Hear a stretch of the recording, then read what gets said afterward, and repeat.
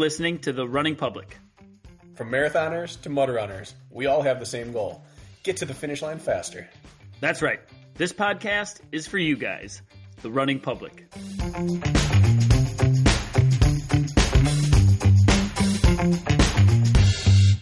All right. Oh, no, we got another one missing. What is going on here? Do you knock those down on accident, or how does that happen? No, those are Like, random shoes fill-ins. just fall off? Most of these shoes I still use. Half these shoes I still use. So I did a treadmill workout 2 days ago, and so I had 2 pairs of shoes downstairs in the basement. One's on the shoe dryer. The other one's just sitting there all lonely, wishing it were a part of this conversation. Eric, what are you doing over there? What are you futzing with? I'm just making sure I think I'll have enough battery. I just in case if my charger would reach, but I have enough. Well, you might as well. Another one. Oh, you might as well do it now if you're. That's true. Like, Yeah. questioning it. Just in case. I was fully set on racing in my Dragonflies next week, and now I'm not sure. Because when I broke down on Tuesday. I mean, I still ran a good workout, but when it went to shit, like, they didn't help me at all, right? When like, it goes, it goes. When it goes, it goes in those shoes. And I felt super inefficient once it went, and so now I'm like, do I just play the safe bet? I don't know. It's my last workout in them. Yeah. What would you do? Yeah, I guess it depends how you think the last 1,200 of the race is going to go. Don't know. Have you guys... we don't need to talk about me. I was just filling space while Eric was putzing. Do you guys know each other, Eric and Bracken? No, like we've we never do. met. I mean, know of each other, but Yeah. never actually like spoken to each other or anything like that. I've Never commented. in person. I think we've maybe DM'd through the Running Public chat. hard to maybe. say. Yeah, I never know who I get if I message there. So yeah. Could be anyone. Everyone's got the login these days. How many could it be? One of 4 people? 5 people? If you message 5. the Running Public? 1 of 5. And it was a while. I mean, I think the last time I've submitted a question to you guys' DMs was like probably over a year ago. Because normally I'll just text you, Kirk, or I'll email you, right? But so it was a while back. Yeah, back then it could have been anyone. Wasn't it? Isn't it Now, just you two and now wives, the 2 wives that have been on it, or who Yeah, else do you guys plus have on Ian it? Floyd has been posting for us. Oh, gotcha. That's right. So just 1 of 5 for this little podunk podcast. listen, we're really into social media over here, so this is right up Bracken's alley, the conversation we're going to have today. Bracken said he couldn't sleep last night. He was so excited about this conversation. He said he's done more research for this one than any other podcast guest. He's just glowing. Don't you see it, Eric? I mean, just based off of, I'm a listener, right? So I know how much you love social media. So I thought it was interesting when Kirk reached out to me about this, but I figure, I don't know. I don't know if I'm the right person for this, but I know Kirk, we've talked about it. And so, hopefully I can give a little bit of insight and talk about why I do it or why I enjoy it and kind of balance it out a little bit.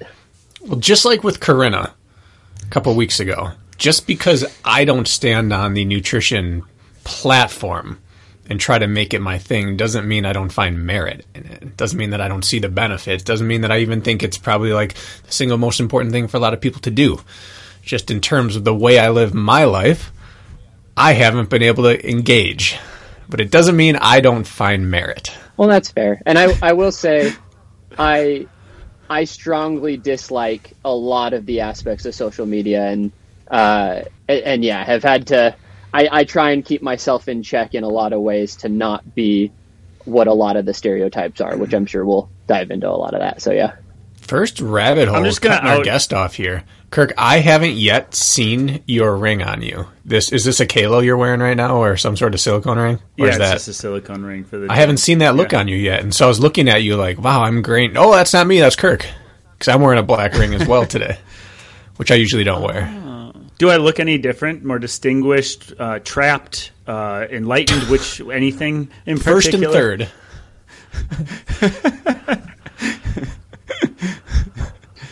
Get back in the kitchen, Jess. Just kidding, guys. That's my attempt at tongue-in-cheek humor. That's good. Do you have a ring, or are you just straight silicone the whole time? I have 2 rings. One's a wood ring, and one is a tungsten ring. Jess we got 4 of them in the mail, and she couldn't decide between 2, so we kept 2. So I have two rings, and I wear those only when my fancy clothes are on. Yeah. What do you guys rock? Eric, what are you rocking? I mean, I rock nothing usually, but I've got it's just a gold Costco ring. But yeah, I think I legit haven't worn this out for probably a couple of years now. It just doesn't. It doesn't fit anymore. Like I can shake it off because you lost so much weight. Yeah, I mean, because you've lost so much weight. Yeah, I mean, I'm down since when I first got it. I'm down over 50 pounds. So like. It just isn't comfortable anymore. It feels really bulky. So I've been meaning to get it resized, but just haven't gotten around to it yet. And my wife trusts me when I'm out there because I work from home and so really rarely go kind of anywhere. But it is what it is. Well, she can trust you if she can't throw you very far, or she can reach you by not throwing something very far. And that's another thing with this conversation, by the way. Like, Eric's transformed his, like, body and life. Like, forget about that whole side of your story, which isn't why I wanted to talk to you today necessarily, but you've done, like, some pretty big things with yourself over the last 3 years. Like, you should actually talk about that, because you basically ran in high school. And I told Eric, by the way, listeners, I said, Eric, we've done this before, where it's like we do podcasts where we get to know somebody, and then we do podcasts where somebody's like a subject expert. It's one of those subject experts conversations. But you've actually done some pretty badass things with yourself. Like, just tell us what you've been up to, like, the last 3-4 years. Yeah, I mean, so basically, like, I ran a little bit in high school. I never considered myself a runner, though. Like, I did cross country my freshman year, and I quit halfway through the season because I hated it. And then my dad was friends with one of the assistant coaches, or with the head coach of the cross country team. We just knew him through our local church and stuff, and he, I guess, pulled my dad aside and was like, hey, your son likes basketball a lot, right? And basketball was kind of my main thing. He was like, yeah. He's like, did he realize that the JV coach is the assistant cross country coach? Which I hadn't. And so he kind of trapped me and made it sound like if I didn't keep running, then I wouldn't make the basketball team. And that's really what my goal was. And so I ended up sticking around. And I grew up overseas, so it was like a small private school in Japan, in Tokyo, Japan. And so like the team was pretty small, so by default I like kind of ran some varsity races, but I think my fastest 5K in high school was like 18:30. And then I stuck with it my sophomore year just to stay in shape, and still hated it. Didn't know how to pace, didn't know anything. I don't even remember any of our like structure of workouts or anything, but I did it my sophomore year just because the coach was still involved and wanted to get in shape for basketball. Little did I know at the time, like, long distance isn't the best way to get in shape for basketball. But I did it, and then that was the last year I ran because we ended up moving between my junior and senior year at high school. But as an adult, I kind of, I played a year of college basketball out at BYU Hawaii. I was a redshirt freshman, walked on to the team, and was basically like a glorified water boy. And after that, I ended up putting on a bunch of weight and kind of getting into that 9-to-5 grind, got married, had kids. And it was through really Spartan racing that I decided to kind of turn my life around. I did a Spartan Beast as my very first Spartan race, as many people do. And I got all my friends to go with me. I thought I was in great shape. I didn't really have a really good perception of like what my body was capable of at the time. And I got my butt kicked. I think it was the one here in Utah, and I think it took me like 6 hours or something like that. Finished last out of all my friends. They all finished by over an hour in front of me. And I ended up having some pain in my groin, or my groin, growing. Yeah. My groin, had some pain in my groin, and lower back kind of the months after that race. And come to find out that I think I got a hernia in the race. Ended up having hernia surgery, and that was the first sign of like, hey, it's maybe time to start taking care of your body and churning this around. And then it's been 5-6 years from there, just kind of like a fitness journey, running journey, learning to like running, then learning to love running. And then, eventually, working with you, Kirk, through the podcast, actually, right. I was one of the giveaway winners early on from the reviews. And then, we've been working together ever since. I don't even remember that. I thought you came to me organically. No, I was actually originally I was working. I don't know if you guys know the OCR trainer, Megan. She's done some stuff for Spartan as well, but originally I was working with her, and she was really, really helpful to kind of get me started. And then I ended up winning a free month of coaching with you, and I just resonated with your training philosophy and just kind of how you approach the running specifically a lot more. And yeah, it's been, I think we've been working together for over 3 years at this point. So yeah, it's been a while. Mm-hmm. Bracken, what do you think about basketball? Yeah. What do I think about what? What do you think about, Eric said, like training, like running cross country doesn't translate that well to basketball. And I'm curious as to your thoughts. You know, it's funny. It doesn't matter what kind of running shape I'm in. The very first time you go up, down, up on the court in transition, it's like immediately full on nausea and gasping. It's like, I'm really fit. What is going on? So up front, it feels like it does almost nothing for you. But then as soon as you get that little bit of game fitness, the sharp stings of going really, really anaerobic and then rest, then it's there waiting for you. But even I've been playing basketball now for like a year straight after my hernia surgery. And the first month, I felt like I was in such terrible shape. But now I feel like I'm in great basketball shape. Like it's so strange. It doesn't matter what sport you're in. You come over to basketball and you gasp your first time you have to get in transition. It's very bizarre. It's like it's that specificity of it is that explosiveness and that movement. It really it didn't matter what I did before the season, and that's in high school when if you're an athlete, you're kind of always in shape in some way just because you're always active. But it was like the first. I will say.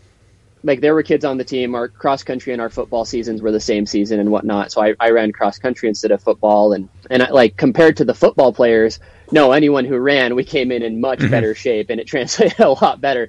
But no matter what, when you're running suicides or ladders or anything like that, it took at least a couple weeks to get in game shape and kind of get that rhythm back. Yeah. You still feel just as bad. You just don't crumble and die as quickly. Yeah. But it's weird.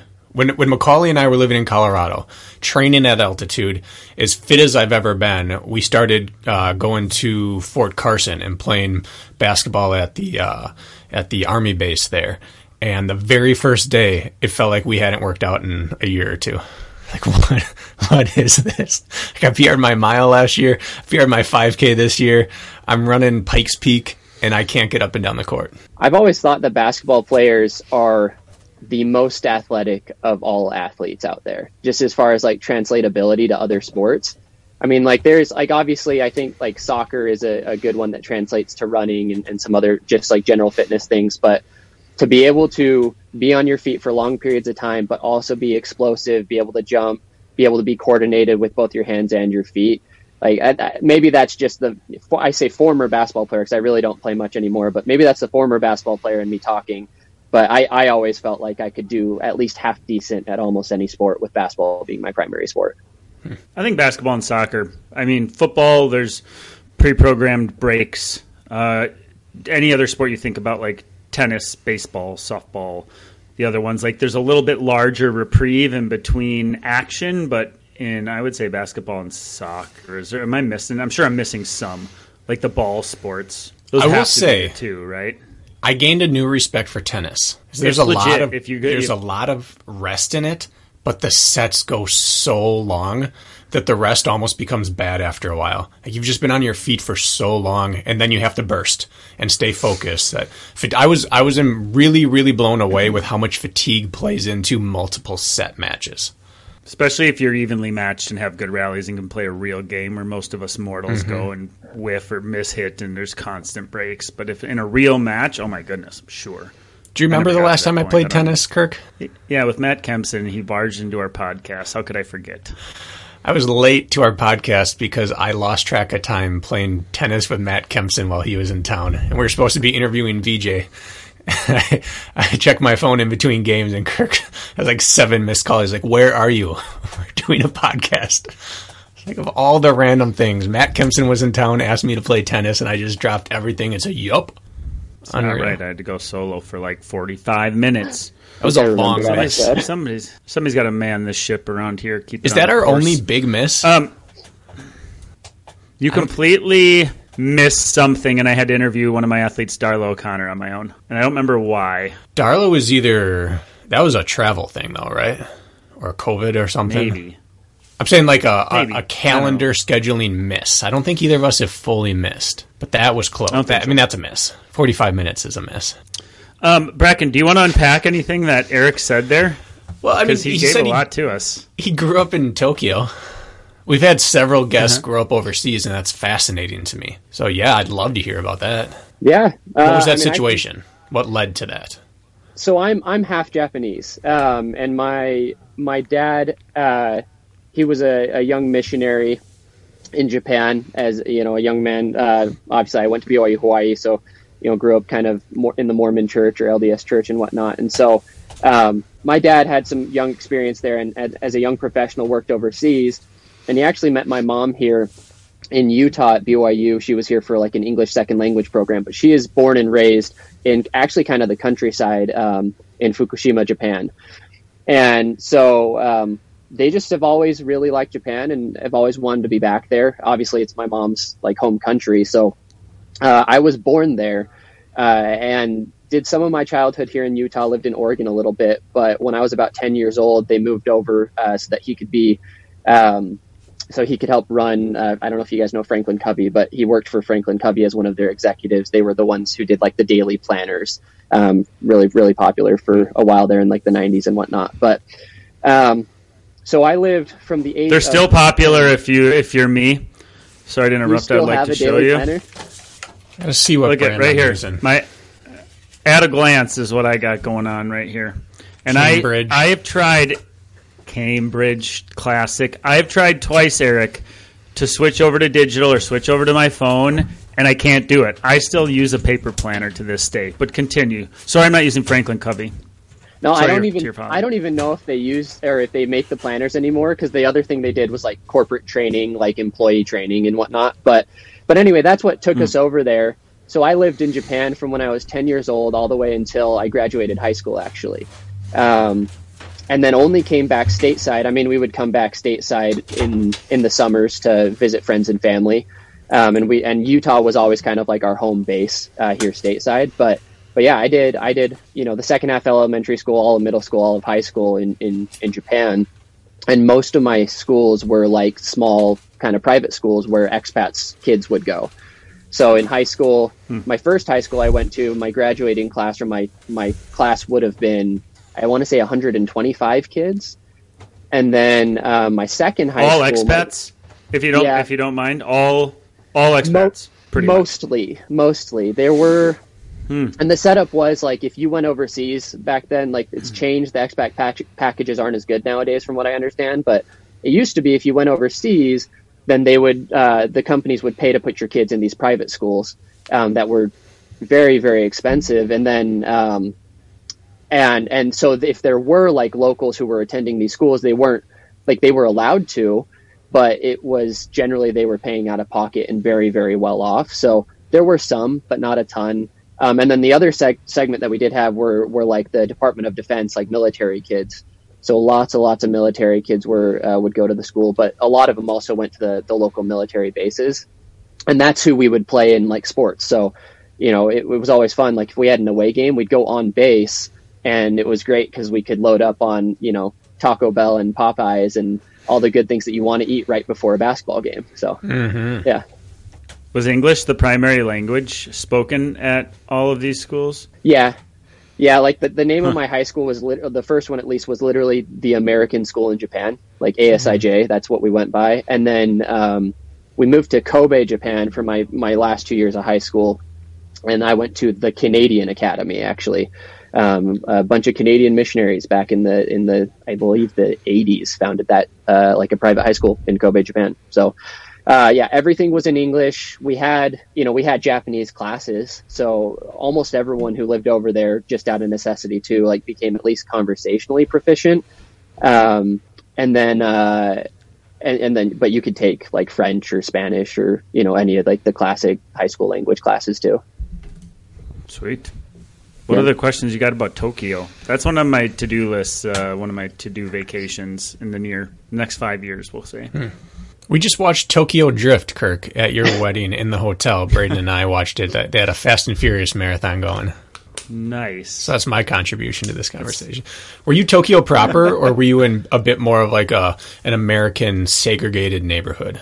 We were Tokyo proper. So there weren't really a lot of like American segregated neighborhoods in Tokyo. Unless you count like the military bases, those were obviously all like U.S. citizens and whatnot. But you could only get on those if you were military or someone military let you on. So we would play, you talked about going to the local base. Like we would actually play basketball on the weekends at the local compound and whatnot. And just because we had friends who would let us in, but no, like all of my neighbors were Japanese, and, I took the subway to school and, was like completely immersed in Japan. It's just that our school itself, right, was all English speaking and whatnot. And the school itself was actually like way out in the countryside so that they could have land for like a football field and, a track and all that. Interesting. Would you go back and live? I think I would. My wife wouldn't. More so just because my wife is actually half Japanese, but she was like born and raised in Seattle, or a suburb of Seattle.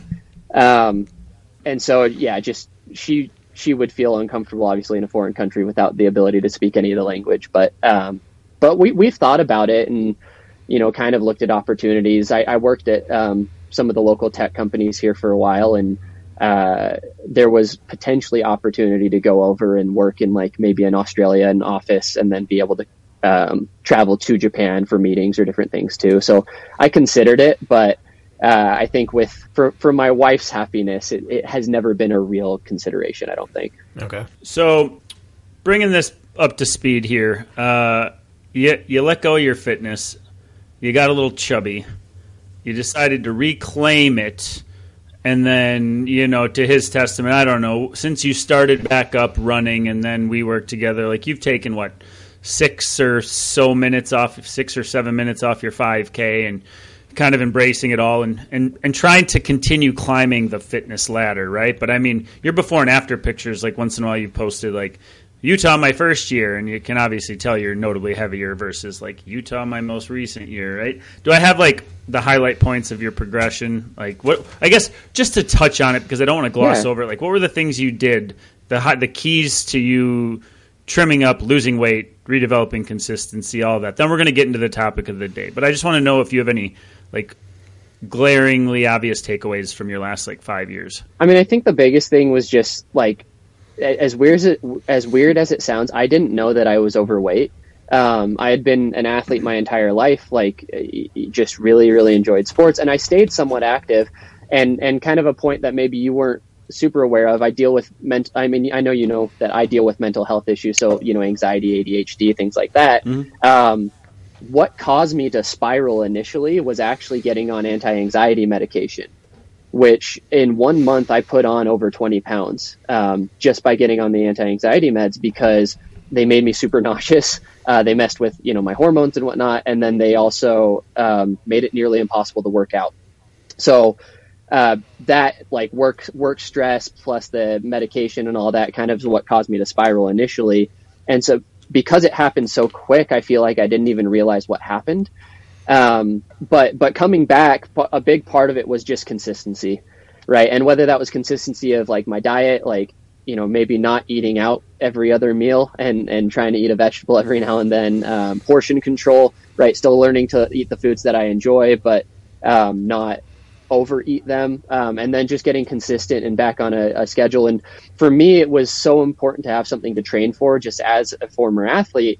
Always having games, always having like a season, having a team, people to count on you. It was important to like do your best and work your hardest so you can improve for the next season. And I had lost that competitiveness or that thing to look forward to. So that first Spartan race, technically second, I should say, actually, because I did one with my brother and my dad a couple of years prior to that just for fun. But that first one that kind of knocked me on my feet or off on my butt, because that was part of it, part of the realization, I think it was kind of like redemption to be able to go back and say, next year I'm going to do better. And so I almost immediately, even like after I got out of surgery, went and I signed up for the Spartan race the next year and said, I'm going to do better. And in fact, I'm going to one up that. I'm going to go run a full trifecta. And so that's kind of what it became. I started I started running. I hated running. Absolutely hated it because all I ever did was run on a road and it was really boring. So I started going to the local trails and I started running, and I was terrible at it, but being outside, being in the woods, right, being on the trails, I fell in love with it. I got consistent in the gym, just started trying to get a routine. It was a terrible, terrible routine, but we were doing what we could. And then to maybe connect it to kind of the topic of the day, I started posting on social media. And I put myself out there and I started kind of saying, like, this is my goal. This is what I'm going to do. And I put it out there for everyone to see. And that's kind of what started it. And no one followed me at the time. And not really many people follow me on Instagram still, but that's where I was doing it. And just knowing that people were watching and knowing that, like, I had verbally committed to that and I had signed up for the race and put money down. And, that really got me going and got my, competitive juices flowing to where, the 50 pounds didn't come off all at once. It's been very gradual. I'm actually working with Corinna as well and have shed a couple more pounds over the last few months. But it just kind of happened little by little, one thing by one, or one thing at a time. So, yeah. There's something, years ago, I used to see people, it could just be like a Facebook status update way back in the day, or whatever, Instagram, when that started becoming a thing. I think I hopped on that in 2011. And I'm certainly not speaking as an expert, but I used to see people say they were going to do things like, I'm going to run a marathon, or I'm going to do this and do that. And I always thought, like, how brash and egotistical. This is years ago. Thinking, like, what a bunch of crap, right? Like, why are you're so full of yourself and you're just claiming with ego. That was me being ignorant and a little bit, I get maybe misinformed of how that can be used. Fast forward to today, and I think putting something out into the world and claiming you're going to do it, even if it's Hunter McIntyre-esque, where he is brash and egotistical, is super powerful because it commits you. And so... And it works that, this is a game of psychology when it comes down to it. Sure, it's a physical matter, but like I'd say the mental aspect is as important as anything.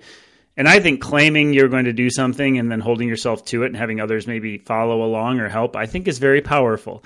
And now I see when people say, I'm going to do this, I don't like scoff at them. I say good for them for committing. And I've done some of that myself recently, saying I want to run under 15 minutes in a 5K. For some reason, I used to look at that negatively, and now I look at it like, good for you. Like, saying you're going to do something, there's nothing wrong with saying you're going to do something. I admire that now. So point being, that's, I think, a powerful tool that some people could probably use more often. People don't do it because they're afraid of failing in front of others, and, well, fear is a good motivator, in my opinion. So, anyways, just want to pat you on the back for that. I've found help in that myself in recent years. I think... Just to kind of add to that, though, like when I started putting out goals, like the first thing I said was I'm going to go do a Spartan trifecta, right? Like that was the goal. It wasn't like I'm going to go run like a sub 20-minute 5K, right? And it like I've made that mistake I think in the past too of like setting out a big goal and just kind of like not actually committing to it, not realizing what it was going to take to go accomplish it, and so. Like that was one of the big things too, I guess, just in over the course of the last 5-6 years for myself, being able to transform kind of who I am and what I do and how I feel. A big part of it was looking at realistic goals and kind of being the ones that I was going to set out and not biting off more than I could chew right up front. Because, if you say I'm going to go do this massive thing, that's great if that's the end goal, but you have to have micro goals along the way. Otherwise it's just too daunting. So what did that look like for you starting out? You obviously started with a Spartan Beast, which for the pure running crowd is a 13-plus mile trail race with obstacles, which the Utah one is on the side of a mountain. And then you came back and said, I'm going to do a trifecta, which is basically a half marathon, a 10K, and a 5K, but they were all longer than that back in the day on the same weekend. So if those are big chunk goals. In between, you said you found trail running and you weren't good at it, and it wasn't great for you. So what did setting those attainable, realistic goals, what was that process like? Yeah, so like part of it, like weight loss was a big part of this up front. So it was just, okay, like this month I'm going to lose 3 pounds. And like a lot of people will scoff at 3 pounds, but if you've never had to lose significant weight, like you don't understand, like it takes time and it takes consistency and it can be really exhausting. And I have so many friends who have tried to lose 10 pounds in a month, and then they fall flat on their faces because it was like, it doesn't sound that big, but it can be if you've never done it. Right. And so like, it really was like, I'm going to lose 3 pounds this month, or I'm going to try and lose like a pound a week. And then for the gym, it was like, yeah, I'm going to just try and go consistently every day. I don't care for how long. I'm going to go for, even if it's 10 minutes, 15 minutes. And it really did. It started to compound. And then, you know, at a certain point I said, well, I need a program. So then I actually found, I believe it was Robert Killian's, he did an article with Spartan at the time, and there was like a templated plan that he, you know, posted, and I started doing some of his templated plan. Right. And then I hired a personal trainer, and then I hired Kirk, and then, you know, and it kind of all went from there. But yeah, I would say like the small micro goals of just becoming consistent, and then being able to start to pick off some of the bigger things, like, yeah, like doing multiple races in a year. And, you know, we went from a trifecta to the next year. I think I did 9 races, and they were all age group. Right. And then the next year I said, I want a podium, and I'm going to try and chase the national series. And turns out that was a premature goal. I wasn't there yet. Right. This year was actually the first year I've gotten on some podiums, and just at smaller venues. But right. So it's like, I wouldn't say it's bad to set a big goal, but sometimes you get, you know, you have to put yourself in check, and then you get hit and you realize like, oh, maybe that was a little aggressive too. How many of those did you put out onto social media for people to see?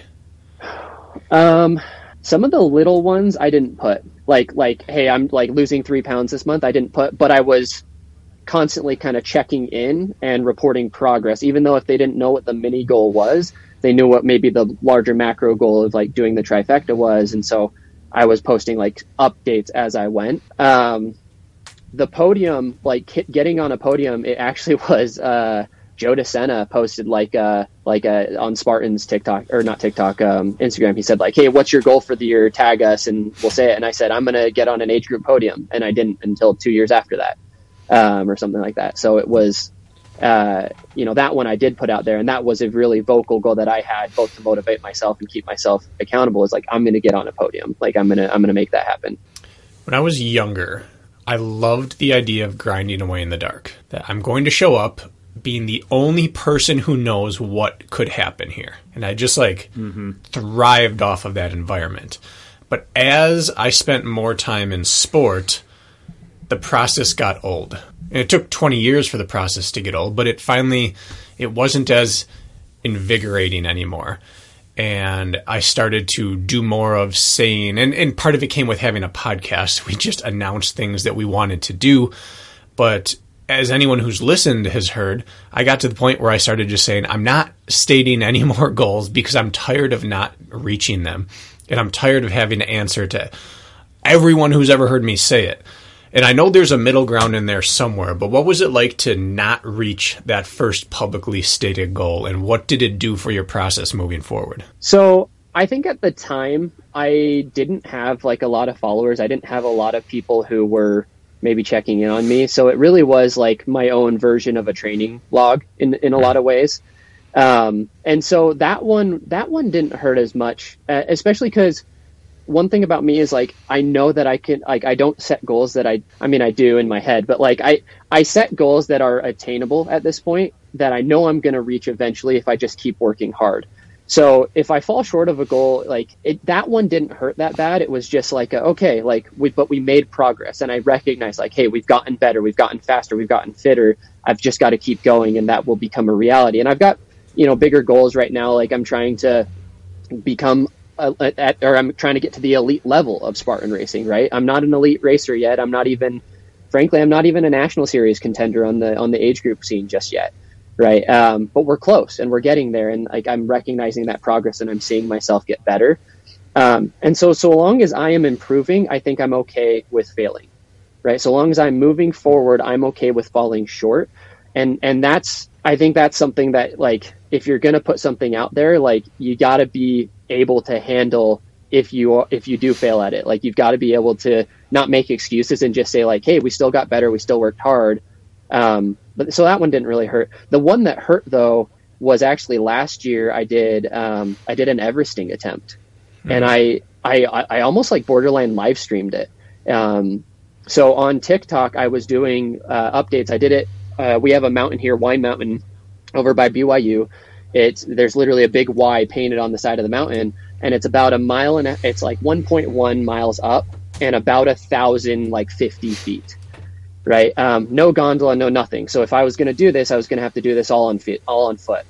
And I had been training for Spartan Ultra Worlds, and it got canceled because there was fires all in Tahoe, right? And so this was actually Kirk's idea. We were texting back and forth, and I was like, what do I do? Like, I have this fitness, like I'm supposed to go do a 24-hour race. Like, what am I going to do with this? And he just kind of was like, well, do you want to Everest? And I think it was only, I love that reply. Yeah, it was only like 2 weeks out from the attempt, Whoops. and I was like, "Sure, like yeah, let's do it." Like, what I had sprained my ankle like a month and a half prior to, so like I hadn't been doing a whole lot on the trails, but I was like, "Why not? Like, let's just do it." I have the fitness, and I announced it on TikTok. I told people I was going to do it because I had been talking about Ultra Worlds and how I was going to really work hard and was aiming for a podium at that event, and.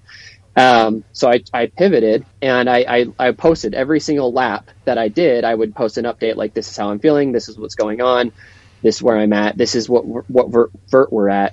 And I got just over 12 hours in. I think we had hit I want to say 17,000 or 18,000 feet of vertical gain, and it was like 37 miles or something like that at that point. So we'd gone up and down 15 something times, and it was just really, really hot. And I had dealt with some heat stroke earlier in the year, and I just started to get nauseous, and I couldn't move. Like, every time I tried to walk, it's full sun exposure. Every time I tried to go back up the trail, I started to sway. Someone from TikTok, and this is like one of the most amazing things, also kind of sketchy, but like someone from TikTok had been watching the videos and knew that I was struggling and literally drove to the trailhead to try and motivate me and get me up on that next lap, which was amazing. And so she just stood by my side and just made sure I didn't fall off the side of the trail as we tried to go. But ultimately I just decided it wasn't worth it. I was feeling really nauseous, and we called it at that point. And that was really, really hard because a lot of people had chimed in at that point and were following it. And I started getting messages after I shut it down saying did he finish? What's going on? Where's he at? And so to not do that one hurt pretty bad. And I still have intent to go back in Everest. In fact, Kirk and I were talking, I may do a treadmill Everest at the end of the year. Just for fun. But I want to go back to that mountain and kind of win that. And that was, again, I was okay failing because I know I'm going to go back. I know I'm going to do it and I'm going to accomplish it. But in the moment, that one hurt really bad. And it was pretty embarrassing just because people were watching, people knew. Mm-hmm. Not to get too far down the Everesting path, but it's one of those, has such a good name and such an enticing aura about it that people will jump into it. And it's so enormous, the effort. What you accomplished dropping out with 37 miles and 17,000 feet of vert. It's hard to find a race on the planet with that stat. If you're going to get 17,000 feet, it's going to be a 24-hour race, usually. Yeah. Or at least a 50-miler. To get that in 37 miles is just, like you're saying, you're just going up and down. It has to be the biggest day you've had in your life, but you came up significantly short and it felt like a failure. Everesting itself is just so enormous, but it has a clean, cool name. So a lot of people are like, oh, I'm going to Everest today. Well, not to go too far down this again, but there is a local, they put a race on every year at the Y. They call it Yike Everest, so YIKE. And groups of people will go every year at the end of October, and they will try an Everest on Y Mountain. And so it's not going to work out this year just with kind of other priorities and things I've got going on, but I'm maybe next year or the year after, I think I'll just kick in with that group and go, because that's the other things. I had some people come out and go with me. I had the woman who showed up and supported me on that last failed lap. But I had some friends who showed up. Another one of Kirk's athletes, Kate, she came out and did a lap or two with me. And some of the local Spartan racers were there. But for a lot of the laps, I was alone, and it was just me. Mm-hmm. And sure, there were people. It's a popular hike, so there were people on the trail, and everyone thought I was insane. But it got really lonely and really, really dark, even though there were people around. So yeah. Well, on my birthday, when I did 36 laps of my ski hill, I realized how enormous Everesting is, because that was 11 miles and 7,500 feet. Yeah. Which is a big hill workout. And you are a quarter of the way done. Yeah. It was just it put it in stark contrast how cool I thought Everesting would be versus how arduous it truly would be. And I'm not in bad shape. Like, I'm not in Everesting shape, but I'm not in bad shape, and I wouldn't have made it halfway on that day. I wouldn't have. And I do think, like, I mean, again, failing the goal, right? Like, I essentially had 2 weeks to prep, right? To shift my mindset from Ultra Worlds, where sure, there was going to be a hell of a lot of vert, but I also, like, I had a group of guys that were all going to be out at Ultra Worlds. We were all, like, one of us was like the 25 to 29 age group. One was the 29 to, or like 30 to 34. One was 35 to 40, whatever. So we were all in separate age groups, all similar fitness. And our plan was to stick together. Like, that was the plan, was we were all going to go together, and the goal was just to keep moving. So we went from having this community of people that were going to approach a goal and all try and take a podium in our age groups. And like, we had the fitness to do it, to completely shifting the goal and saying, like, hey, this is what we're doing now, and we're doing it alone. It was like, I know I'm capable. I don't like, not that I could like go out and do it tomorrow. Like, I definitely have to ramp for it, but like, it was hard. I expected to do it and not feel as nauseous and as much pain as I did. Yeah, that's just ignorance talking. I know. Once you get out there, you certainly realize, like, oh my. How would you know? How would anybody know in their right mind? Anybody that's lived a life in their right mind should not know how that feels until they're in it. To put us back on track, or to get us sort of where we need to get. 2 takeaways is, one, big goals are absolutely worthless without small goals along the way. Like, big goals without a plan are a waste of time. I firmly believe that. And then 2 would be, I think there's power in proclaiming what you intend to do. For me, there is. As Bracken likes to use the word, keep your receipts. As I guess you could use that phrase, but like the accountability piece. Intrinsic motivation is definitely the key to this all, but there are days when you just don't wanna, or you're just not feeling it, or you're having a temper tantrum, or your anxiety is high and you feel stuck. And then you lean on those little things to get your shoes on and get you out the door. And maybe it's because you proclaimed on TikTok, which is that you're going to do something. And so for some reason that means something to you and you get moving. So those are the 2 takeaways I have. I don't know if I missed the mark there or not, but that's what I'm going to boil it down to. I also think that attempting Everest in Utah is a mistake, because I sent Kate out to Everest. Right. I sent Kate out this spring because she wanted to do something big, and she took a photo at the top of the climb every time. And picture 1, clear blue skies, sun coming up. I think it was still dark when she summited the first time. Picture 2, beautiful clear sunrise. Picture 3, bluebird skies. Picture 4, bluebird skies. Picture 5, the same. Picture 6, you can see a dark storm cloud way off in the distance. Picture 7, it looks like the world's going to end. And then by the time she even could have taken picture 8, you guys had like an awful storm, like not safe, like torrential, awful lightning storm. So she got cut short there too. So I'm 0 for 2 in Utah with you guys. So we got to figure something out there. We'll get that treadmill. I mean, it's not the same, but we'll do a treadmill Everest at the end of the year and at least check that box. But she did it on the same mountain, and I went out and I didn't do 4 laps with her. I did 2 laps with her and two laps on my own, just because it was a long vert workout that weekend.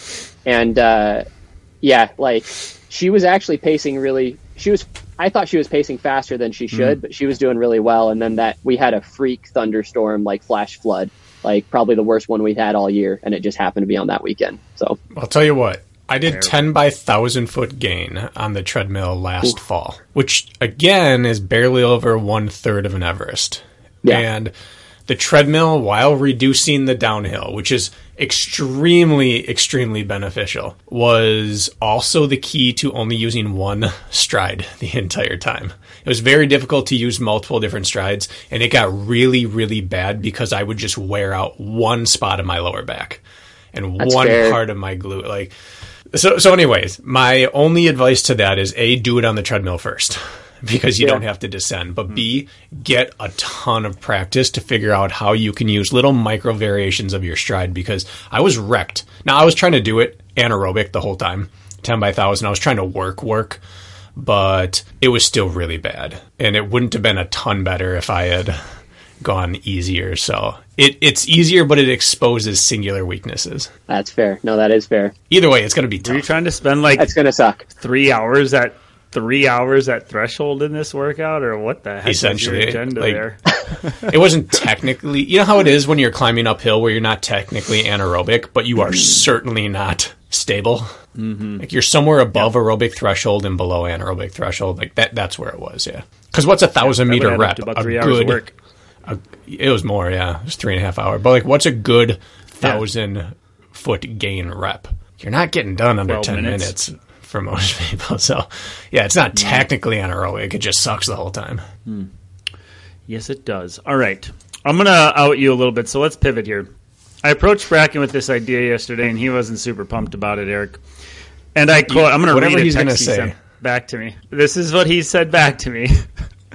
I said, hey, I want to talk to my athlete, Eric, about this whole like running influencer thing because I had a conversation with you that piqued my interest in our last athlete call. And Bracken's response is, well, if I had to make a list of topics I'd never want to cover, how to be an influencer would certainly be pretty high on that list. What was the next sentence, though? But I do trust you. Separate text. You can say what my first text back was. Ugh, fine. Do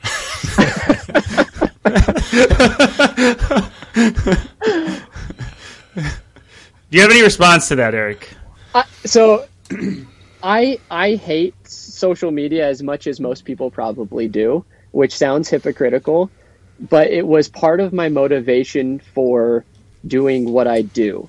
And let me explain what I mean by that, right? Like when I first started running, I turned to Instagram and social media because that's what people do nowadays, right? When they want to figure out how to do stuff, they look at people who look how they want to look, right? That's really what it is. They look at people who look how they want to look, and or they look up like professional athlete workouts and they go and they just try and like floor themselves and they think like no pain, no gain. And we've been, ingrained in our minds growing up as athletes, like you have to just, pound the pavement and do all these things. And all that did for me was, get me chronically injured, burnt out, and feeling even worse about myself when I first started. Right. And so when I first started posting on social media, it started kind of as a journal, right, on the Instagram side.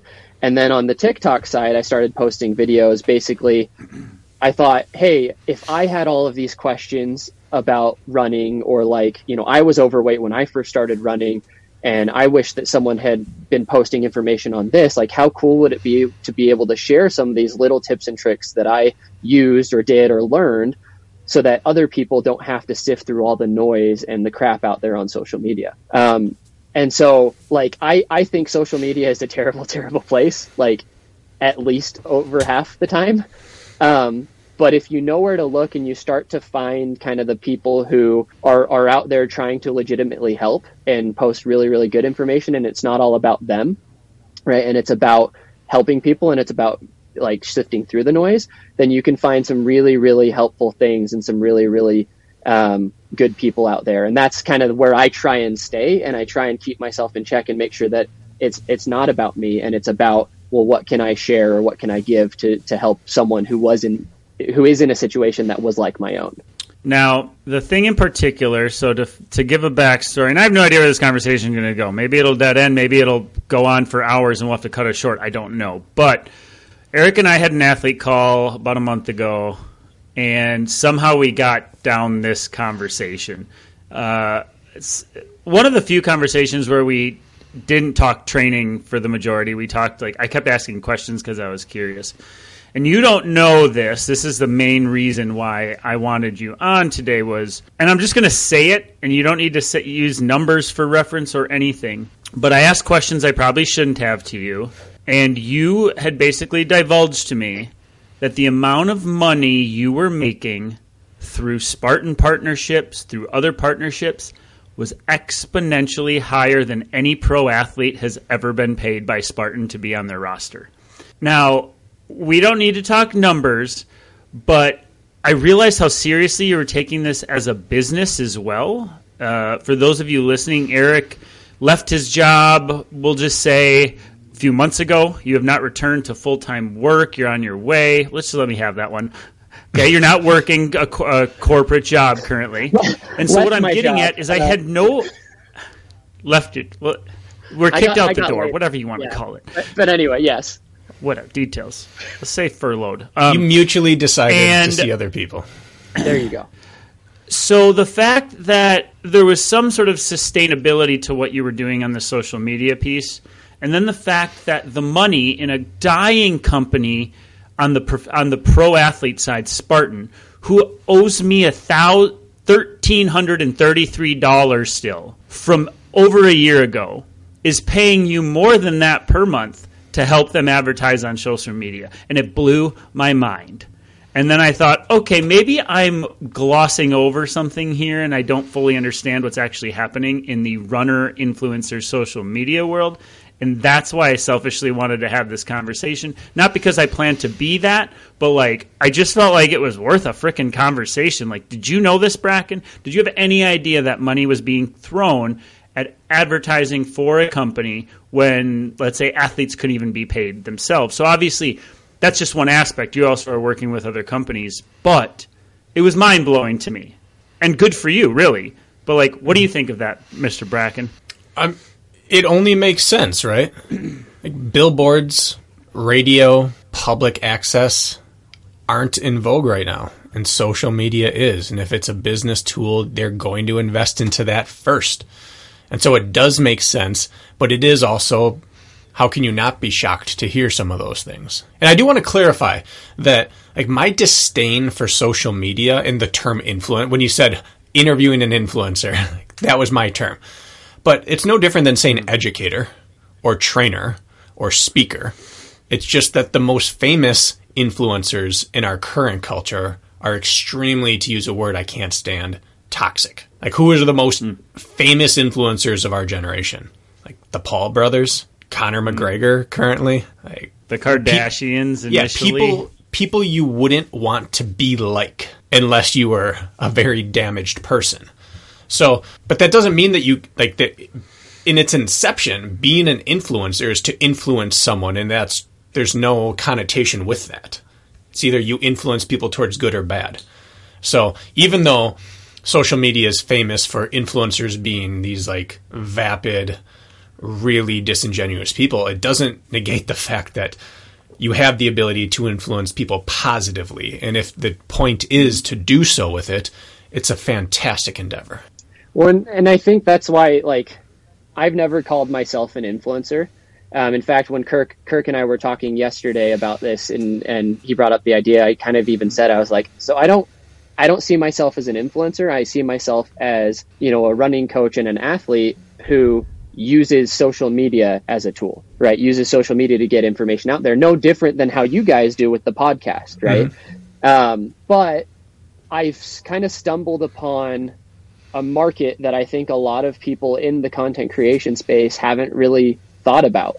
And it kind of happened by accident, honestly. Like, I take no credit for like Spartan didn't hire me because I'm me. At least I don't feel that way.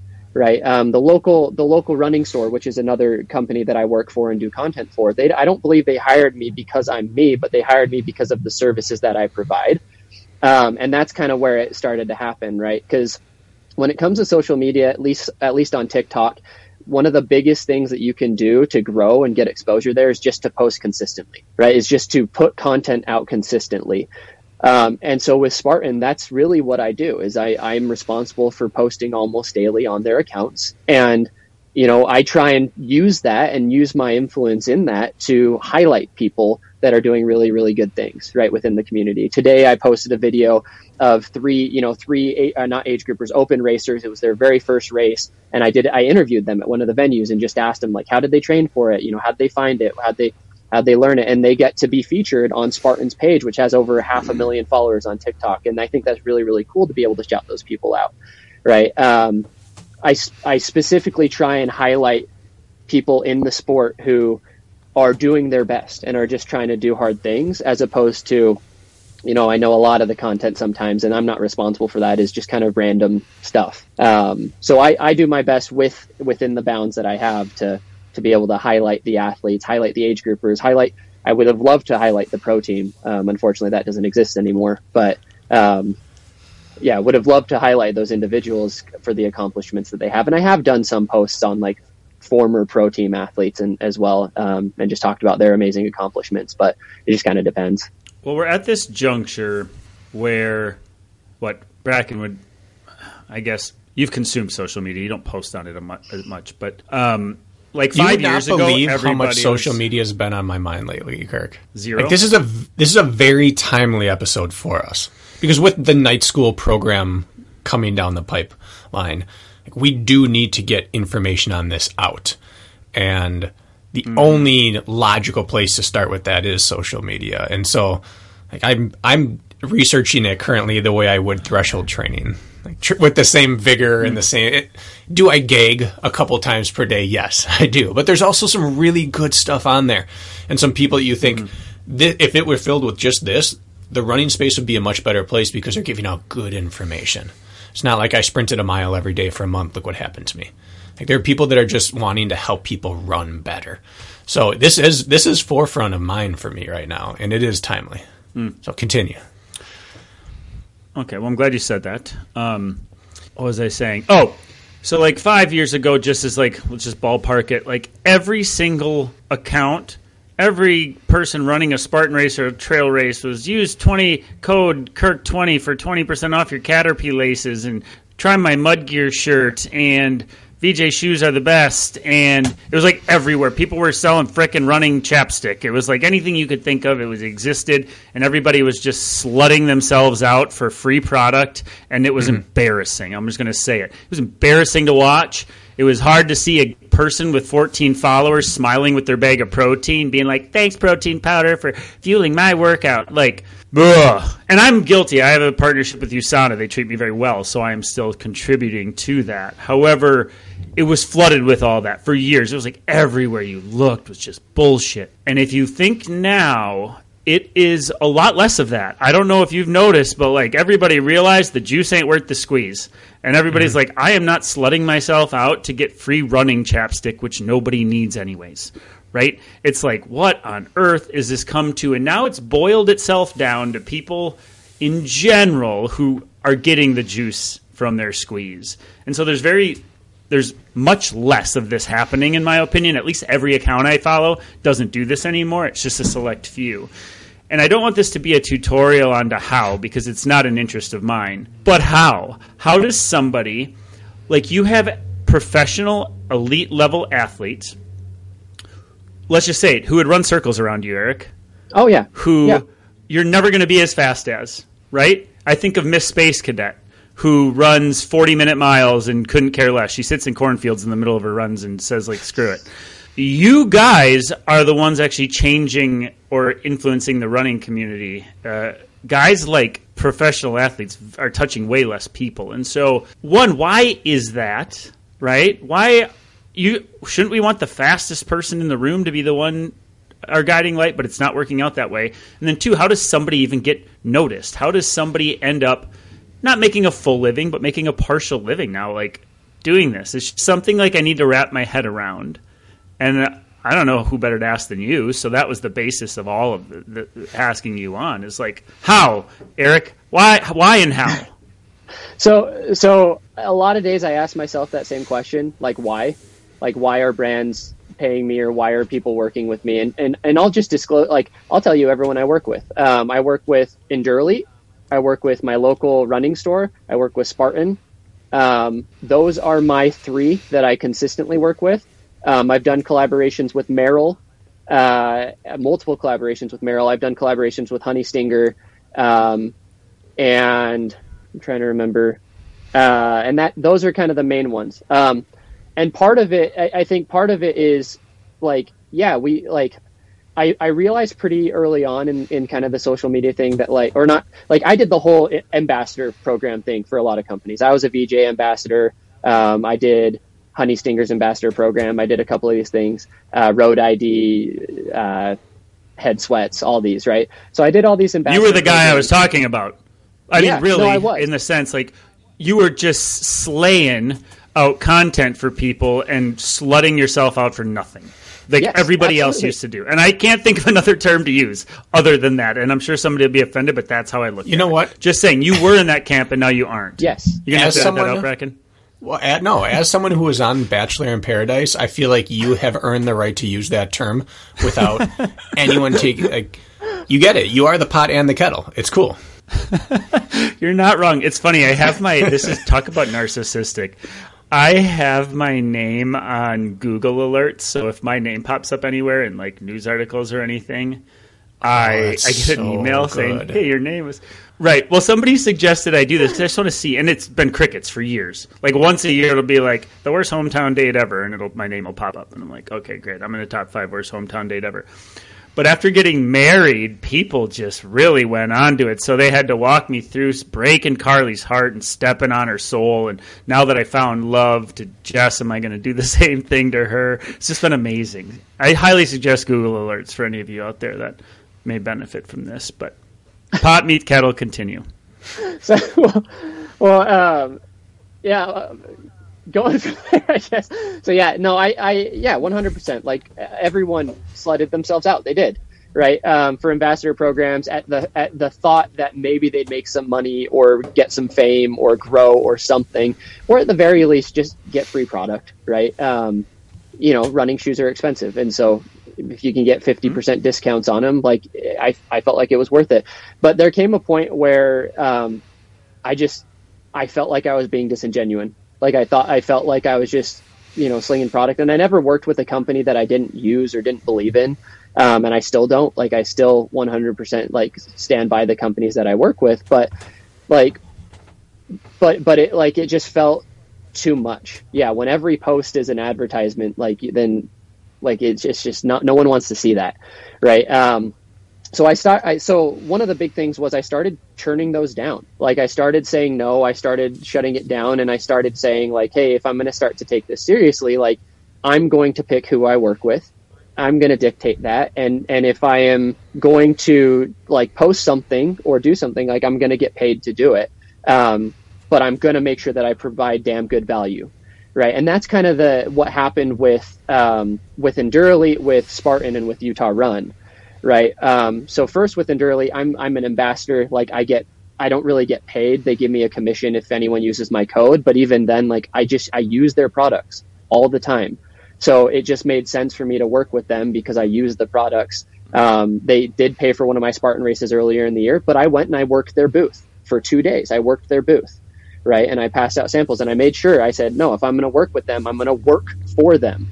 And I educated people on their products while I was there. I did run a race, but I also, had a good time. And that's where I met DJ and Joshua Reed and Anthony Kunkel. And, it was really, really cool. But with like Spartan too, like I'm not sponsored by Spartan. I'm not sponsored by my local running store. I am an independent contractor who creates content for them. And that is where I've kind of started to take my business, right? Like my content business going forward is I see myself more as a social media marketer more than anything. Right. I am like my personal account has a decent following. I'm at about 77,000 followers on TikTok, which in TikTok, like that's not crazy. In Instagram that would have been crazy. But on TikTok, that's like the equivalent to maybe like, I don't know, maybe 15 to 20,000 followers on Instagram. But for some reason that I'll never understand, people seem to resonate with like the personal content that I put out and how I speak about certain running topics. But I never post, I hardly ever post, I should say, sponsored content on my own personal page. And I never post Utah Run or Spartan content on my personal page. And I think for me, separating that, if like someone actually wants to take this seriously and create a business out of it, separating that and asking yourself, well, what value can I provide to these companies, or what value can I provide to people? That's the real question you have to ask. with Utah Run, like we've grown their page quite a bit, but they've also gotten sales. They're a singular retail store in Utah, and they've gotten sales from, different states around the country with limited online selection because their reach has grown so much. Right. So that's kind of where I see it personally. And that's how I kind of have tackled it. Yeah. Can I interrupt you real quick? Am I maybe misunderstanding then? Is this more like the term influencer or whatever, but really is it like the way it has morphed, like content creator would be the right descriptor, and doing that, like you're not going to make money or really change people's lives by telling people about your protein powder on your personal page. But if somebody can see value in your story, and you as a human, you can use yourself as the content to be created for a company. Is that what I'm understanding? Yeah, to some extent, yes. It depends, right? So for me, like I will do brand deals occasionally. I actually am in the works with Junk Brands, the headbands, right? I use their headbands a lot, and so I'm in the process of negotiating with them and for my own personal page, like posting stuff on there because it's a product that I already use and love, right? But there is a difference between people who create content and they are like the influencer, and people who create content for other brands or who even, create content on their own page, but they're more of they're a content creator. It's not about them. It's about like the content that they put out. Bracken, chime in on this. Grant McChesney? No, what's his name? The Island Ninja? The Ninja Warrior guy. McCartney? Yeah. Grant McCartney. Mm-hmm. Talk to me about this. So, like, for example, and I'm genuinely curious, Spartan is the example, but, like, all I see is Grant McCartney at Spartan races, and it's not like he's a good Spartan racer. In fact, like, he would get waxed by in the elite field. It goes without saying. The point being is they use him as an influence, some sort of, he's on all their crap, is what I'm getting at. He's got a great personality. I'm sure they think he's probably worthwhile to look at, and he's, whatever. So, like, what's going on there? Like, how would that setup work? And you could think of this with any running brand you're thinking of. Like, how does that partnership look, and why? So Grant probably I reached out to Grant actually before I signed a contract with Spartan to get his experience, and he was very helpful, very awesome person. I've never met him in person, but at least in conversation that we've had, Grant probably fits the more traditional influencer model. And this is not a shot at him in any way, but it's because he looks a certain way, right? He's very fit. He's very athletic. He may not be a great Spartan racer, but people have seen him on American Ninja Warrior. I was a fan of him on American Ninja Warrior, right? And so people are going to recognize that. And when they see a guy like Grant go and do a Spartan race, even though half the time he's just doing an open race and filming content while he does it, like they love that. And they're like, oh, that guy's so cool. I want to be like him. I'm going to go race.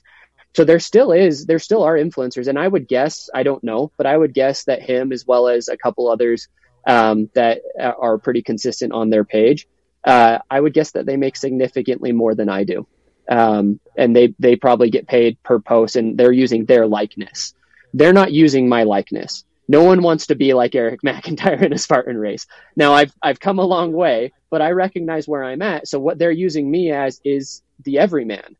Right? The person who understands the ins and outs of the sport, the person who has been doing it for a couple of years and has some insight and can maybe do like some green screen videos and can walk people through what certain obstacles are and what the rules are, or just explain kind of what a Spartan race even is. Right? And that's where they saw value in me, at least from my perception, is like they saw value in me as kind of like everybody else, but it was someone who was comfortable in front of a camera, who had been making videos that they could then contract to do that for them. You had said Bracken chime in. Yeah. What is my role in chiming in on Grant and the influencer here? I missed what the question or the lead-in was. Well, I used to see you on stuff. There's this epic, shot of you running and jumping into a puddle of water and then maybe climbing a rope. You were on the forefront of being used by Spartan for marketing. And I know we're honing on Spartan because that's your partnership, Eric, but like I want your perspective. I just want your perspective because all of us listening, and I know this is off topic for our podcast, and that's fine, and some people tune it out, and that's fine, but like all of us consume content on social media, whether we like it or not, and we're making judgments and being influenced by whatever we see in some capacity, whether we scoff at it or we gravitate towards it. And like you were at the forefront of this, and I don't know, I just you as a whole, I'm just curious, like how you feel about what's going on now and compare it to back then. That's how I want you to chime in. I think I don't think the term full circle applies here because that would imply that I'm back where I started. But I've come half circle on this, where early on, when I say we, I'll just speak to the athletes who were considered pro obstacle racers at the time. We saw ourselves as the tip of the spear in the sport, and also the people that the everyman wanted to tune in to see and hear from. We were on NBC. I didn't have the biggest social media following because I was never super active, but most of the people had their blue check mark and were doing things, and we were the only ones that knew the sport. We were the only ones that had spent a significant amount of time trying to figure out how do you do this? How do you optimize the obstacle? I mean, early on, like Hobie Jung Pak and I, and maybe Alec Blennis, were the only people innovating obstacles because everyone else was trying to not walk in between the obstacles. And now you see like these open wave videos of people just like launching through it. But at the time, we were like, we are the best. We know the most. We're doing the cutting edge stuff. Why are we not the face of it everywhere? And it stung for a while. We were used a little bit, but we were just the wrong person almost across the board for it because the reach of the shows were not huge. They were good, but they weren't great. Like I think at its peak, an NBC live stream was getting like 26,000 views, which is really good, but he has 77,000. Yeah, like the NBC. Sorry, not NBC. Yeah, did NBC do some live? Or is that was... they did, and they missed the mark with it. ESPN did. But they were post-produced. But you're talking about like when the series aired on NBC Sports. At its peak live. I'm talking the biggest live events. The peak live, I think, was like 26,000 views live. And I think I could be wrong on that, but Eric's sitting here with 77,000 followers. So what we were forgetting is that even though we think we're the face of it, and we were egotistically hurt by being undercompensated for that commercial, I got like $600. If that's a Nike commercial, that's like $25,000 to $75,000 to show up and film that. So we were undercompensated and underutilized in our eyes, but now coming around to this, it's like you can't be good at all the things. You have to just know what you're good at. And in that commercial, if you watch it, the only thing I was good at was doing the rope climb and the jump in. I was lean, skinny runner. I wasn't bulky. I was bald. I didn't say any lines in front of the camera. So like the only things I was good at was being an athlete and speaking. And all they showed was being an athlete. But they could find plenty of other people to do the athletic thing I did who would look better and had a bigger platform to draw from. So I guess this long rambling thing is that at the time we were all so butthurt about it, but eventually you have to stay in your lane and be good at your lane. And we were trying to get paid for a lane that we thought we deserved and we didn't. Like, could they have used the athletes more? Of course they could have. But what's 26,000 people watching a race compared to 77,000 people following one person online? Of course they would go with Eric. Of course they wouldn't go with me. Like it's not our role. So I'm very much okay with it, and it makes sense because you have to fill the open waves in order to pay the pros. And if less and less people know who the pros are, why would you pay the pro to be the pro if you can't get the open wave in order to pay the pro? So I think it's a symbiotic relationship that we were focusing on, like the apex predator, not realizing that the apex predator can only live if they have prey to eat who also have prey to eat, and all the way down to like the microorganisms. We were looking at it in an inverse relationship. We were looking at it the wrong way. Can I say, though, I think that you guys could have been, and still could be, like be doing what I'm doing, right? I like, at least from my perspective, though, like I see on like Twitter, for example, like some of the pro mountain runners who are saying like that they get really frustrated that people like me or people or others are getting like contracts with companies and getting paid good amounts of money to create content. And like for me, like I really truly believe I got lucky and got in with Spartan. Right. I happened to make some Spartan style content, but I was very familiar with the races. Like I enjoyed them. I traveled to do them, and it was actually like a miscommunication between me and the brand, which ended up leading to them like going on a rabbit hole down my content and figuring and learning about me. Right. It wasn't like they targeted me or someone said like, Hey, Eric is great for this. Like there was luck involved there. But like one of the things, like I've built up a following of 77,000 followers, not because I'm extraordinary at anything, not because I look a certain way. Like, I'm leaner than the average person, but I'm still like probably only like 15% body fat, like would look terrible next to you two guys shirtless. I'm not like a human specimen that people want to be like, but I post consistently, and I consistently try and put out really good information, and I consistently try and approach it from a perspective of like, well, what does a beginner, like, what does a new runner actually need to hear? Right? Like, not like what's the best workout you could possibly do. Like, how do I get beginners to do double threshold running? Like, no, they shouldn't, right? Like, I meet them where they're at, and I put out content that way. And I think if like a lot of the pro runners took the time to put out daily content that focused on a market that's often underserved, which is the very beginners, right? Then they would blow up on social media, and they'd have instant credibility. And then brands would come out of the woodworks and say like, hey, we'll pay you to create content for us. But it's just not something I think that a lot of pro athletes have wanted to do. At least that's the way that I've seen it.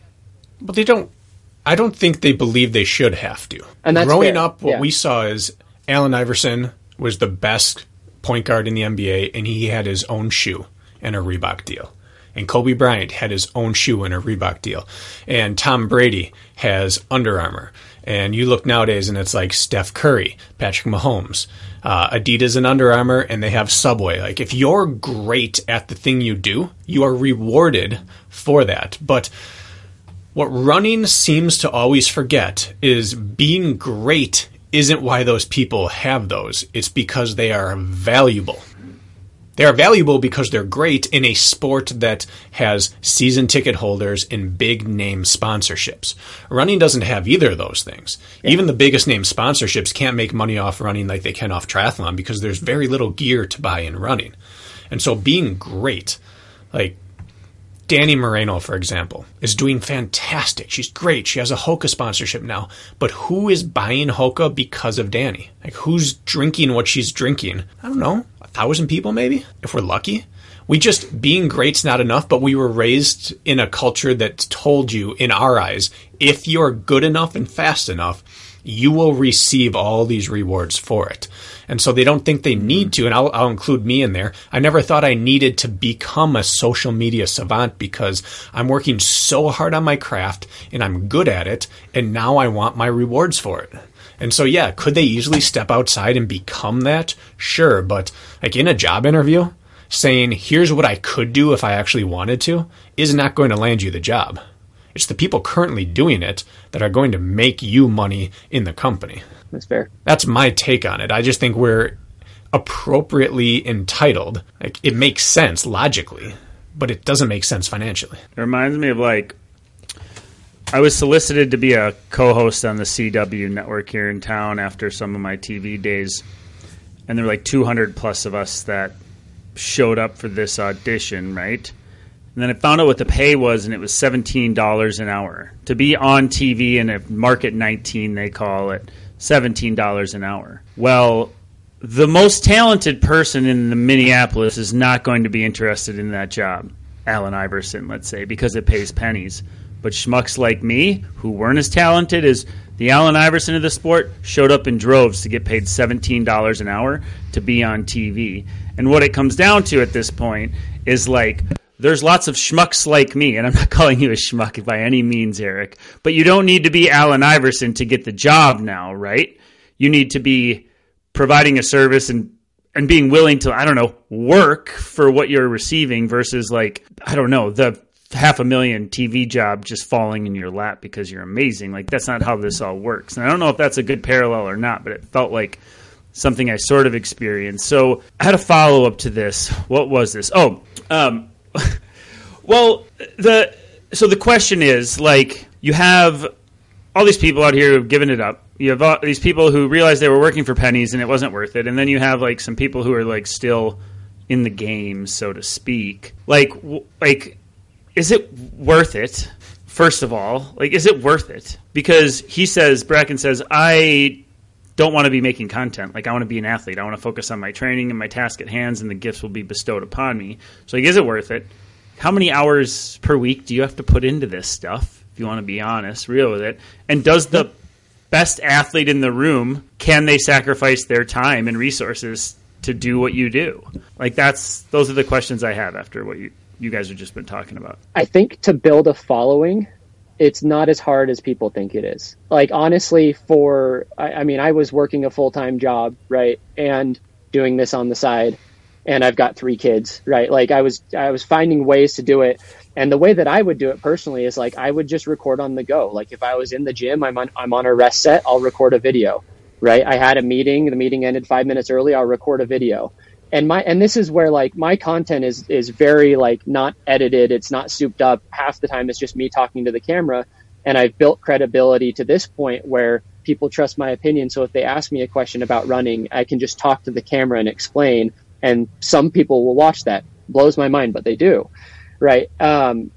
But like a lot of my filming, I just do while I'm running. If I'm on an easy run, if I'm on a cool down, something like that, I'll record and talk to the camera really quickly. So it's like, I'm not losing any time, right? I'm batching activities together.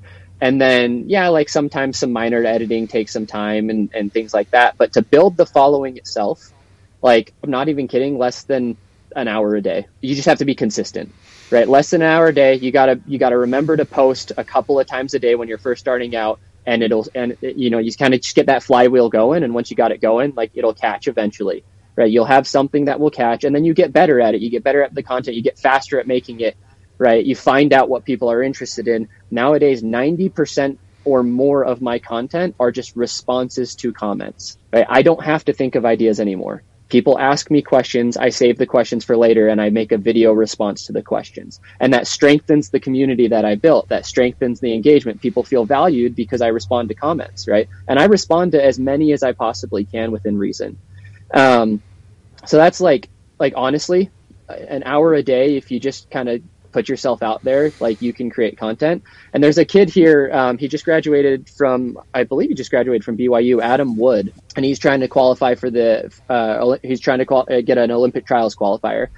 Phenomenal runner. And he's up to like 40,000 followers in probably a couple of months because he's just been posting every single day. And again, he has the credibility right off the bat because he's a phenomenal runner. Now, does he know actually how he got there, and does he know the ins and outs of running? Maybe not, but people will follow him as a traditional influencer because of who he is.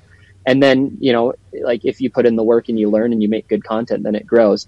So to just build an audience, like an hour a day, honestly, like you could make it happen.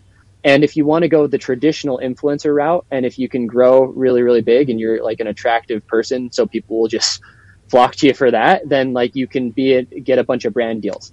That's not me. Like, not many people are like, I want to be a 31-year-old father of 3 in Utah. Like, that's not like the goal. So like, people follow me for the information, and because of that, I haven't blown up like a lot of other people, right? And that's why I don't do a lot of like brand deals myself. But the barrier to entry is almost non-existent, and it's very, very small. Now, when it comes to creating content for like others, like I work full days now. I got laid off a couple of months ago, and I've been doing this full time. Well, I also coach. So I have just under, I think, 20 athletes that I coach. Most of them are like really almost brand new to running. So I have that. So designing their training plans, looking at their data, and, having those conversations, that's part of my day. I'm starting YouTube content, doing kind of like the Seth James Damore style stuff, trying to do like the shoe reviews. I love running shoes. I've got about 40 pairs, and I get seeded some pairs now through the running store I work with. So then I can review more as they release and whatnot. So that takes time. Like, that editing is a lot more robust. I'm still learning that. Bracken, you probably know from editing the podcast, like, it can just take some time. Mm-hmm. And then like actually going and physically filming. So I go and physically film at the running store and film their videos and do stuff like that for them. And I've also taken on, there is an aspect we haven't talked about, but because I've been able to grow their social platform, and they saw like how much I love running shoes, they've actually started to use me in other ways in the store. So I'm actually consulting on their actual like customer experience, and like when customers come in, what should that look like, as well as like their lineup of shoes that they're going to be bringing in, and then their website content. I've been helping with that. So I work a full day, but I wouldn't say, I'm not like ignorant to say like my job is hard. My job is fun. And I'm making enough to scrape by right now, based off of the fact that I was a director at a tech company before this, right? But if I was a single guy, I'd be completely comfortable and fine right now.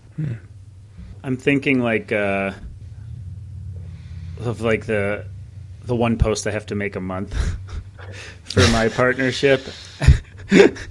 And I love USANA and I use their products and they treat me well and I treat them well. And it is just like, I see the 31st of the month coming around and it's like the sand is falling out of the hourglass and it's like this impending doom. And I'm like, oh my God, I gotta, like, if you look at my account, I post on like the 29th, 30th or 31st of every month because for some reason it's just so arduous to do it. I think it takes a special person not to feel that way. Bracken, you certainly must feel that way with like putting things out there. I don't know how you do it.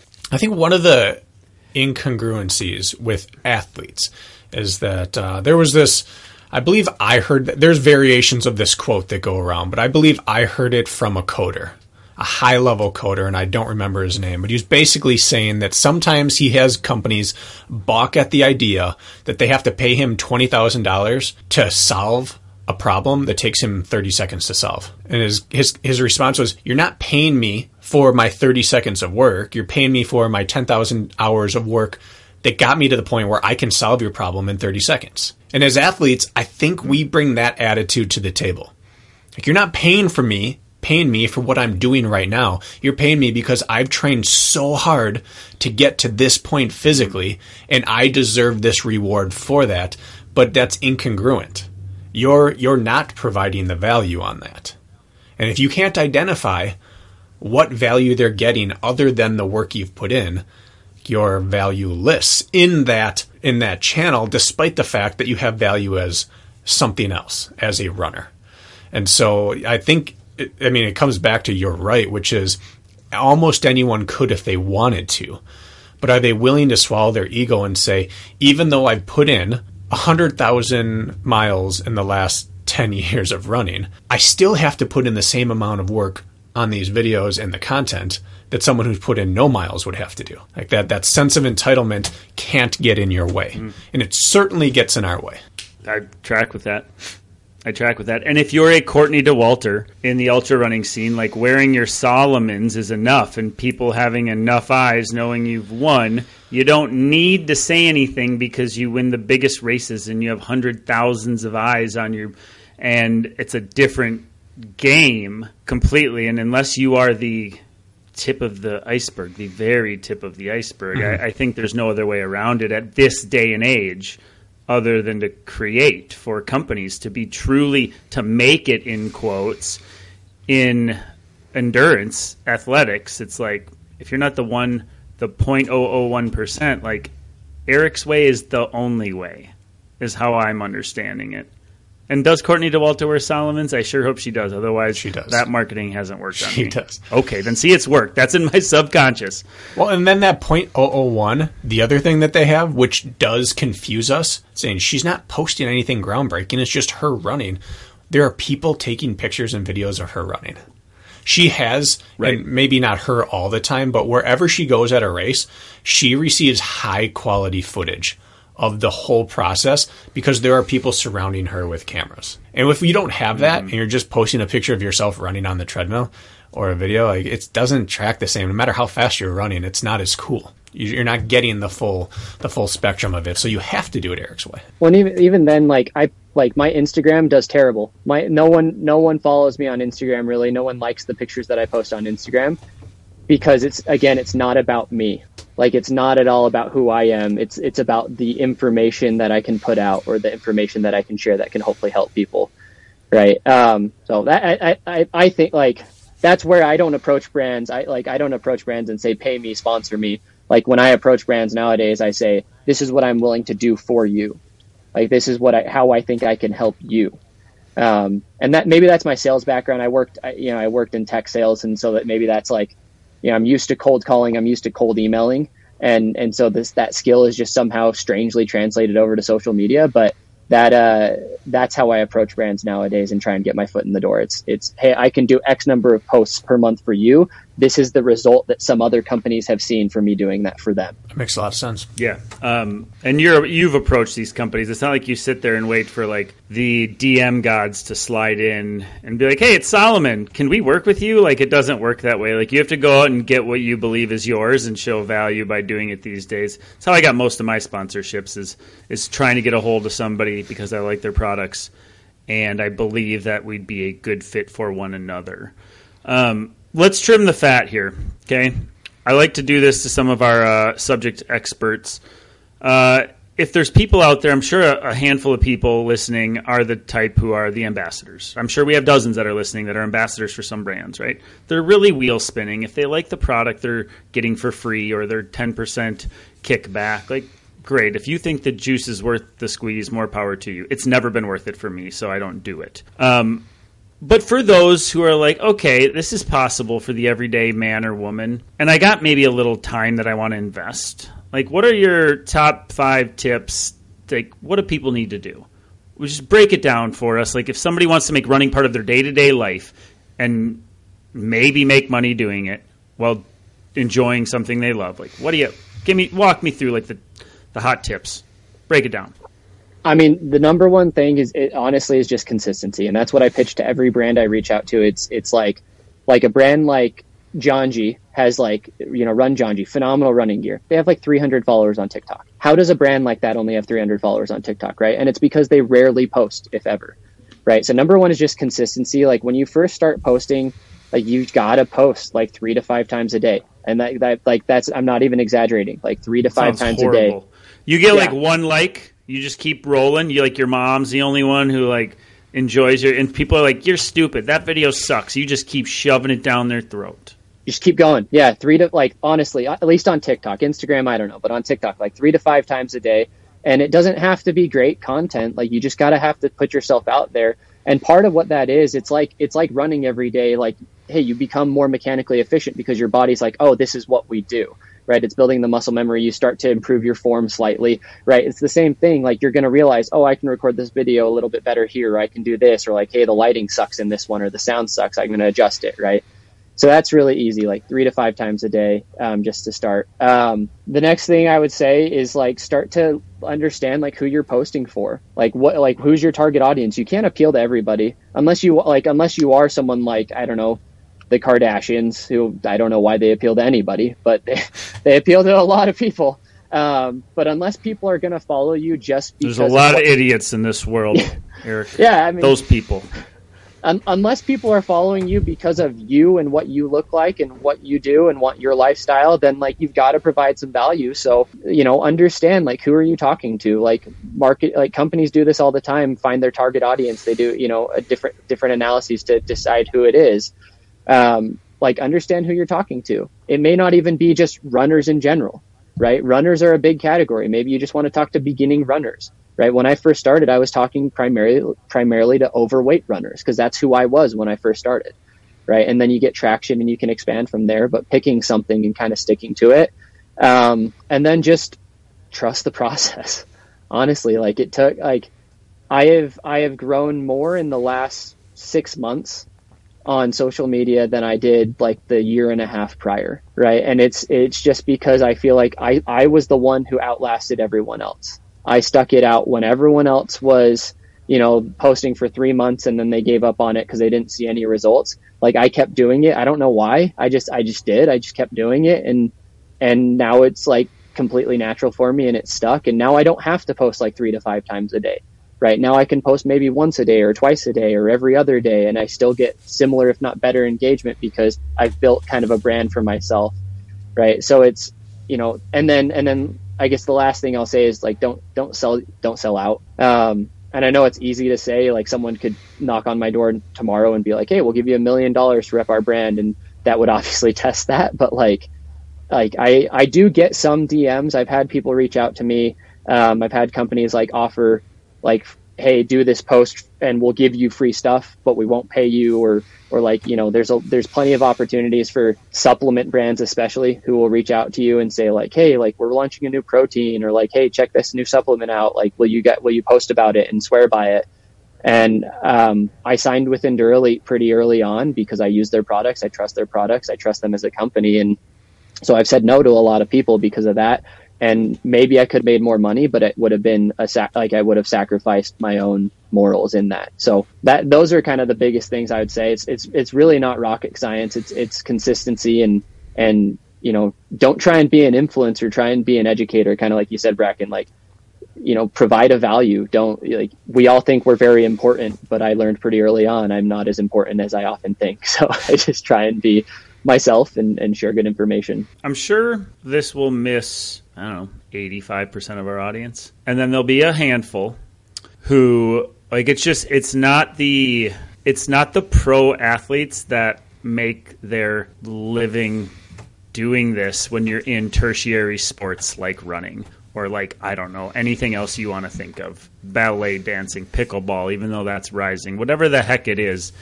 It's like there's opportunity out there, I think, is all I was hoping to get across. Like, if somebody is passionate about a sport, you don't have to be the best anymore. You used to. That was the only way. You put on your Air Jordans and you get on a commercial as Michael Jordan and you make your millions, and there's like, that's the way to it. And now it's just like, it doesn't seem like it's the way to it.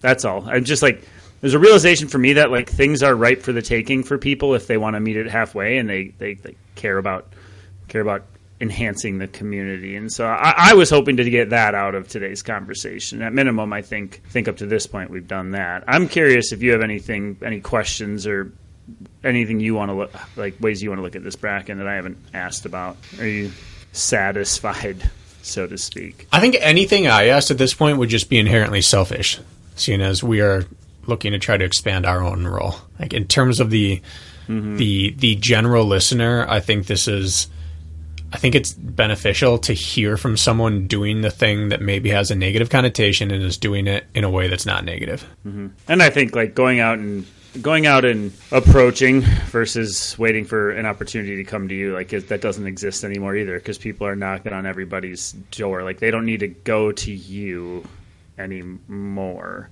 Like, it's changed that way. It's just like my feed is constantly like somebody I don't know, somebody who doesn't seem accomplished as an athlete, so to speak, from like common standards or world standards or national standards, like telling me to do something or this is product or that thing. It's like, I don't, just because you're some fit girl with a tight butt in the gym, like you now I trust you that this is the best protein drink.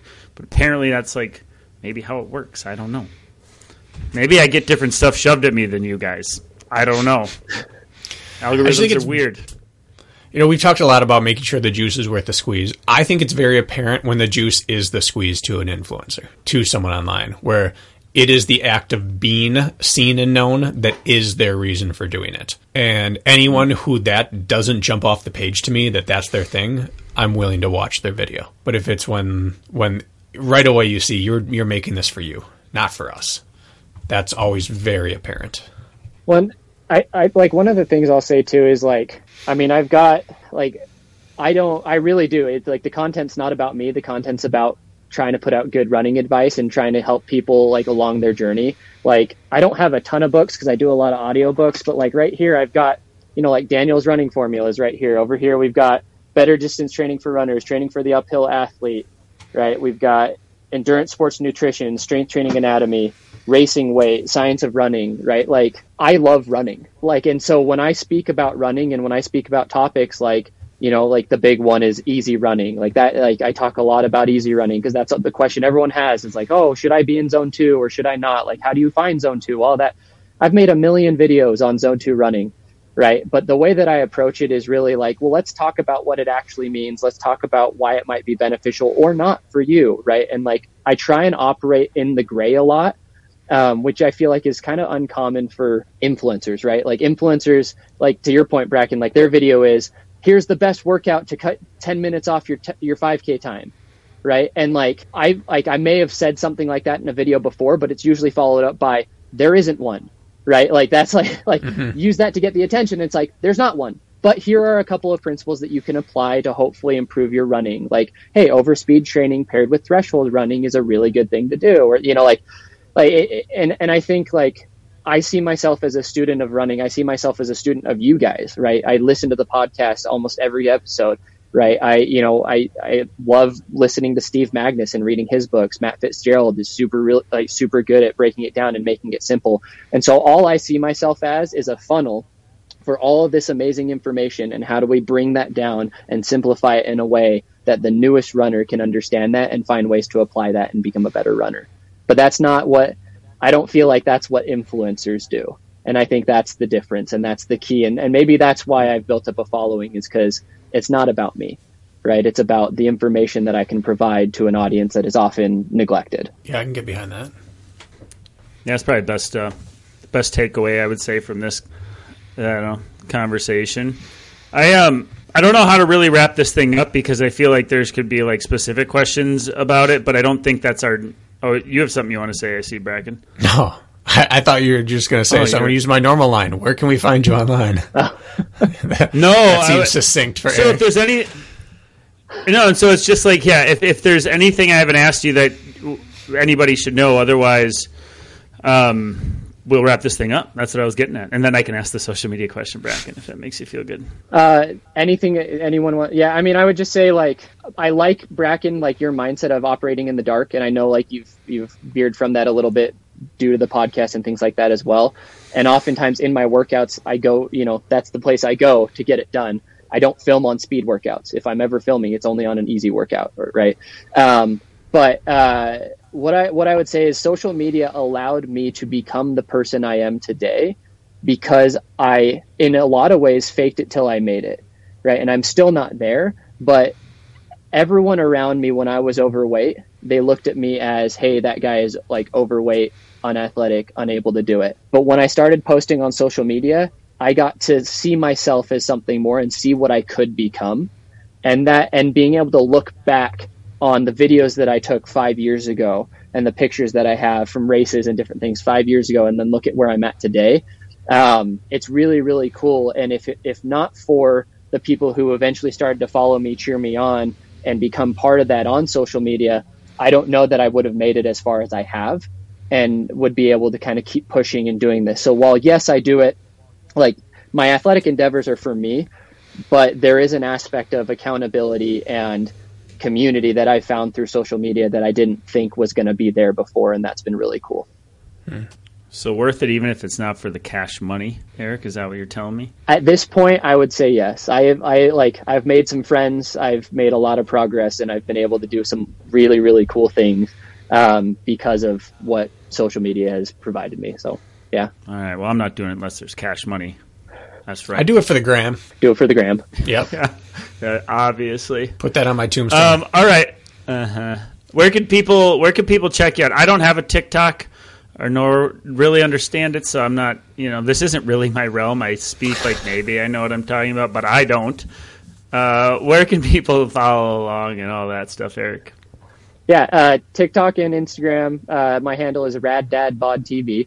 And yeah, that's about it. Have just started up a YouTube, same thing, RadDadBodTV, and it's mainly just going to be shoe reviews. So if you like shoe reviews, if you like shoes, that's where you can find me. That's me. I thought there'd be a twinge of envy out of Bracken for that. Maybe there's a partnership brewing.